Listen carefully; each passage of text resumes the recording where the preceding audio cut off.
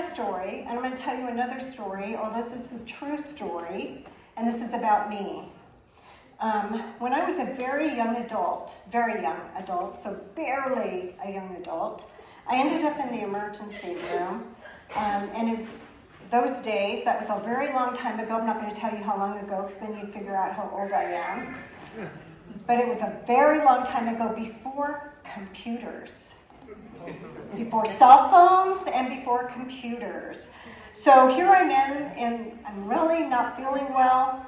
It's crowded. There's a wait because everything is done by hand. Yeah. Right? So this woman, this older woman, very matronly, calls me up to the counter to answer this list of questions, and she's going to fill in the form.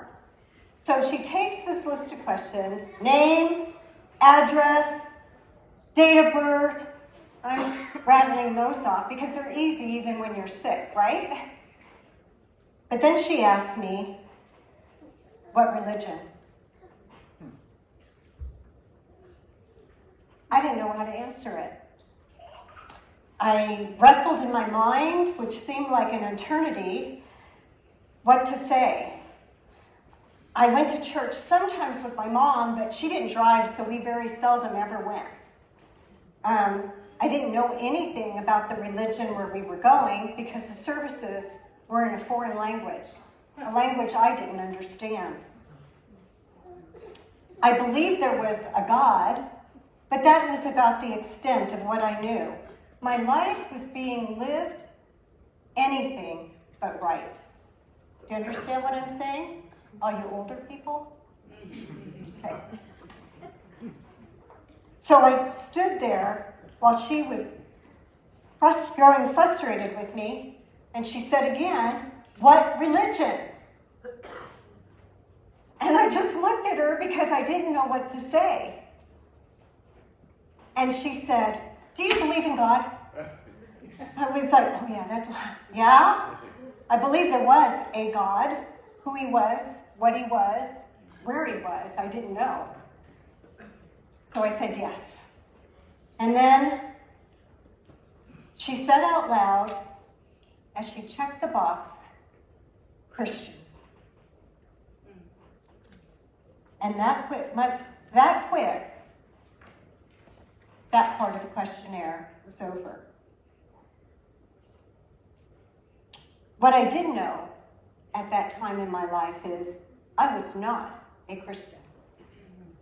My life did not reflect one that worshiped God. I didn't adore God. I didn't adore Jesus. I adored my friends, my agenda, my life, and myself. I didn't want to think about a God. I had no intention of changing my life for anyone. I was living my life in the moments, from moment to moment. And I believe that simply by me not thinking about him, he didn't think about me. He didn't notice me out of the vastness of this planet and all the people on it. If I didn't think about him, he wasn't going to think about me. He had far too many other things on his plate, if he indeed thought about anybody. But what I didn't know was in James, the scripture that I came to know later, that says, you believe that there is one God. You do well. Even the demons believe and tremble. This is important. What I learned later was that the devil and the demons believe Jesus is who he said he was. Did you get that? The demons and the devil believe that Jesus said and was who he said he was. When I stood in the ER with that intake clerk, and she asked me what I believed, if I believed in God, I was no different than the devil and the demons. I believed there was a God. I had no depth of faith. I had no roots. I was just a believer that there was a God, just like the devil and the demons. And what I've grown to realize through my life with Christ is that there's a difference between a believer and a Christian. A believer knows that there is some kind of God. A Christian endeavors to be who Jesus has called them to be, to live their life. And I was so far from that.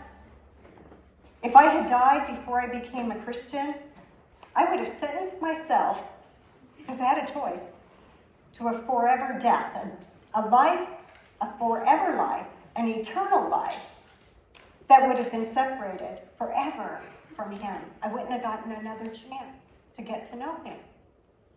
But that's not what happened to me, obviously, because I'm standing here before you. John 3, we know the scripture. I'm going to read a little further back. And as Moses lifted up the serpent in the wilderness, even so the Son of Man must be lifted up, that whoever believes in him should not perish, but have eternal life. For God so loved the world that he gave his only begotten Son, that whoever believes in him should not perish, but have everlasting life.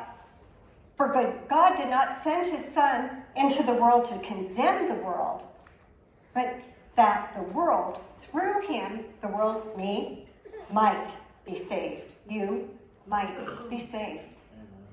And this talks about eternal life. So what is eternal life? If we look at John 17, it's the most incredible prayer that Jesus prays before he ends up on the cross. And I encourage you, if you've not gone in and looked at John 17, he prayed for you and he prayed for me in that prayer. A deep, heartfelt prayer to the Father. And one of the things he said is this from verse 1 through 3. Jesus spoke these words, lifted up his eyes to heaven, and said, Father, the hour has come. Glorify your Son, that your Son may also glorify you. As you have given him authority over all flesh, that he should give eternal life to as many as you have given him. Wow, the Father gave us to Jesus. And verse 3 continues, and this is eternal life. Pay attention. That you and me, may know you, the Father, the only true God, and Jesus Christ, whom you have sent. Eternal life is me knowing God and the Father who sent, is me knowing the Father and the Son whom he sent, Jesus. Not just believing, like the demons and the devil, but knowing him, having a personal relationship like he did in the garden. When he walked in the garden with Adam and Eve, think about that. God was walking with people. But when they sinned, disobeyed him, did something he specifically told them not to do, that ended. The personal walks with God in the garden ended. His relationship, the way that Adam and Eve knew it, ended. And Jesus came that we might have a personal relationship with him now. He opens that door for us to walk through that. Actually, it's the veil right into the Holy of Holies where we can be in God's presence. Another thing that I learned was that in the midst of what I was doing, the unrighteous deeds and acts that I was participating in, I learned that God was right there with me the whole time. That he thought about me, and he knew me, and he was standing there waiting for me to open the door that he was knocking at. It took me over a decade to open that door from the time I sat in that emergency room. Romans 5:8 said, "But God demonstrates his own love towards us in that while we were still sinners, Christ died for us." You know, and that's good news for us today. That's the hope we have. 1 John 4, 9 through 10 says, "In this the love of God was manifested towards us, that God has sent his only begotten Son into the world that we might live through him. In this is love, not that we loved God, and I certainly didn't, but that he loved us and sent his Son to be the propitiation, the payment for our sins." Amen. So while I was a sinner, Jesus loved me. He was there in the midst of everything I did that was wrong and contrary to his nature. He knew it. He noticed me, and he notices you. He knows you're here tonight, and he notices you. I denied his existence, but he knew me. Revelation 3:20 says, "Behold, I stand at the door and knock. If anyone hears my voice and opens the door, I will come to him and dine with him and he with me." So back to Christmas. What today represents, God became flesh so he could live. He came to live a life like us. He suffered as we suffer. He was tempted as we are tempted. And he was establishing and had personal relationships that all of us have today. Remember, he was a son who had an earthly mother and father. Think about that. He was a son with an earthly mother and father. He was a brother who loved his brothers. He loved them. And he was a friend who was to some closer than a brother. He came to make that payment for our sin. It had to be a perfect sacrifice. And we heard in the story what led up to him being that perfect sacrifice. He died that debt on the cross, and all we have to do is believe and follow him. Not just believe, but follow him. He's the first fruits of the resurrection, paving the way for us to follow. We have a reason to celebrate tonight. It's the gospel, the good news, the hope of glory. We can have a personal relationship with him like Adam and Eve did in the garden. We can have that. And it won't end when our mortal bodies die. It's going to continue eternally.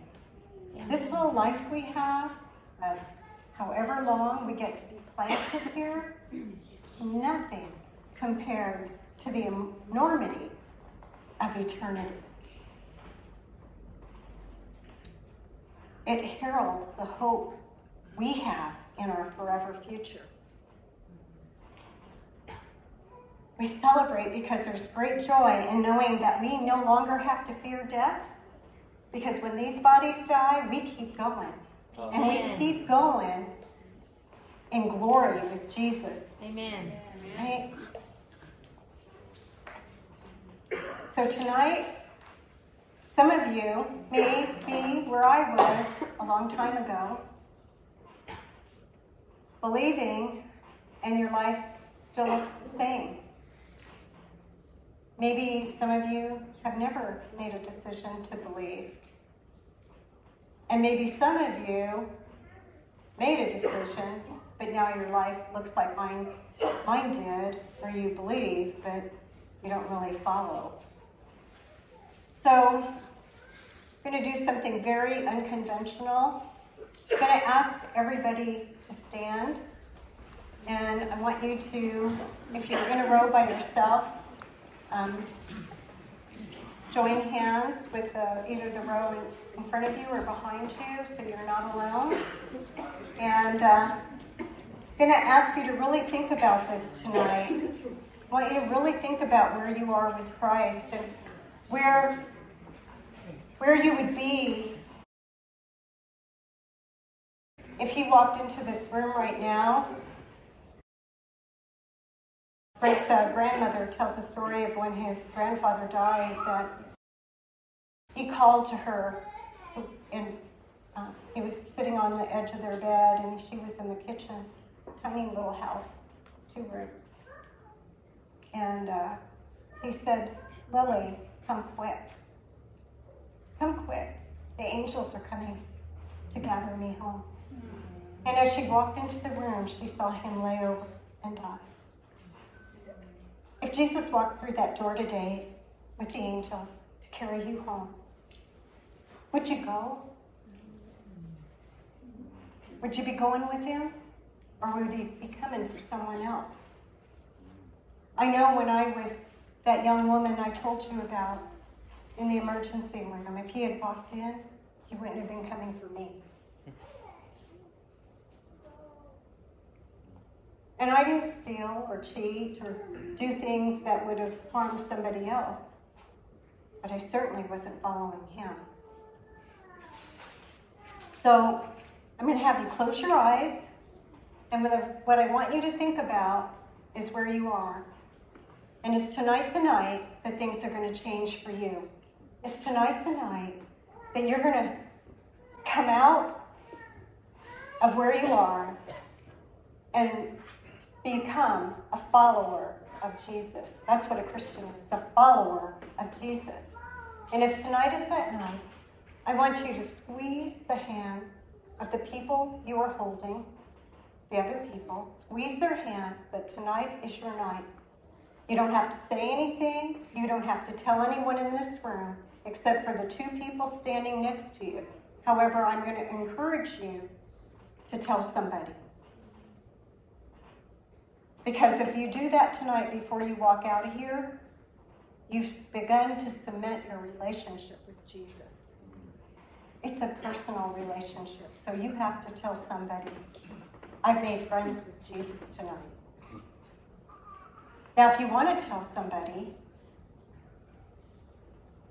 you can tell the whole room, but I won't make you. So I'm going to count 3. And if that's you tonight, squeeze the hand of the person. If you've got 2 hands, squeeze both people's hands, if that's you. Now,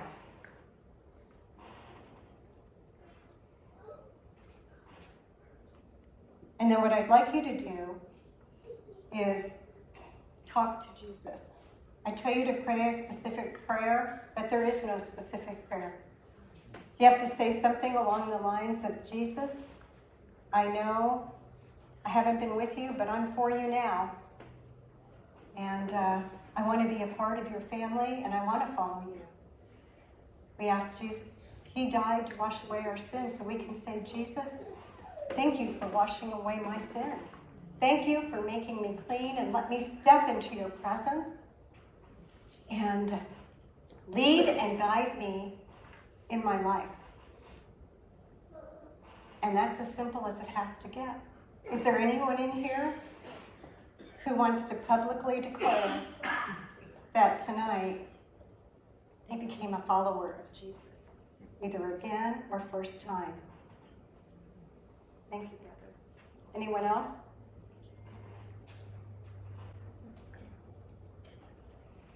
Okay. I'm going to give you a few minutes, and if you change your mind, please come find one of us. Holy night, the stars are brightly shining. It is the night of the dear Savior's birth.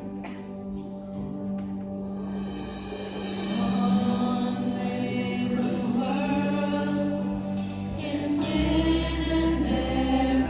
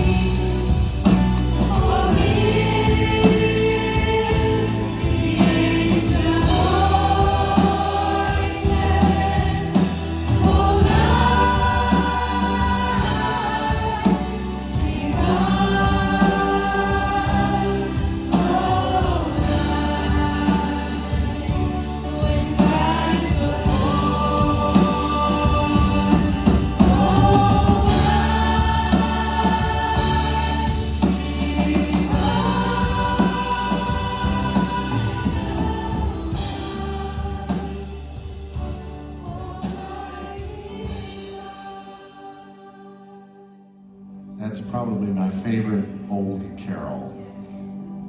Favorite new one is Bethlehem Morning, and that's not new anymore. It was written in France. A church in a small town had had their organ repaired. It had not been able to play it for a while, and so they were going to reintroduce it at their Christmas Eve service, and they wanted to make it special. And so they recruited a poet who happened to be a socialist to write a poem. And so he wrote this great Christmas poem. It's translated into English as O Holy Night. If you read the literal translation, it is powerful. And so, in the midst of writing this poem, he was meditating on the Luke version of the Christmas story. And he crossed paths with a Jewish composer and recruited him to write a tune for it. And it was so good that it swept France like wildfire. The state church caught wind of it and denounced it because the music was not written by a Christian. A Jewish guy wrote it, who was not a believer in Yeshua as his Messiah. And the lyrics were written by a socialist. But it was too late. It had already embedded in the culture and swept around to America when the words were translated into English. Who knows? God can use anyone, can he not? To do great things. And he can use you. I just want to thank our team today, for Aaron and Esther and Sherry and Deborah and Isabella. Mike, Alex's father again. Alex, can you stand again? Thank you so much. Thank you. Merry Christmas, everyone. I want to try this. Was it Alex or was it this microphone? Merry Christmas, everyone. Merry Christmas, y'all.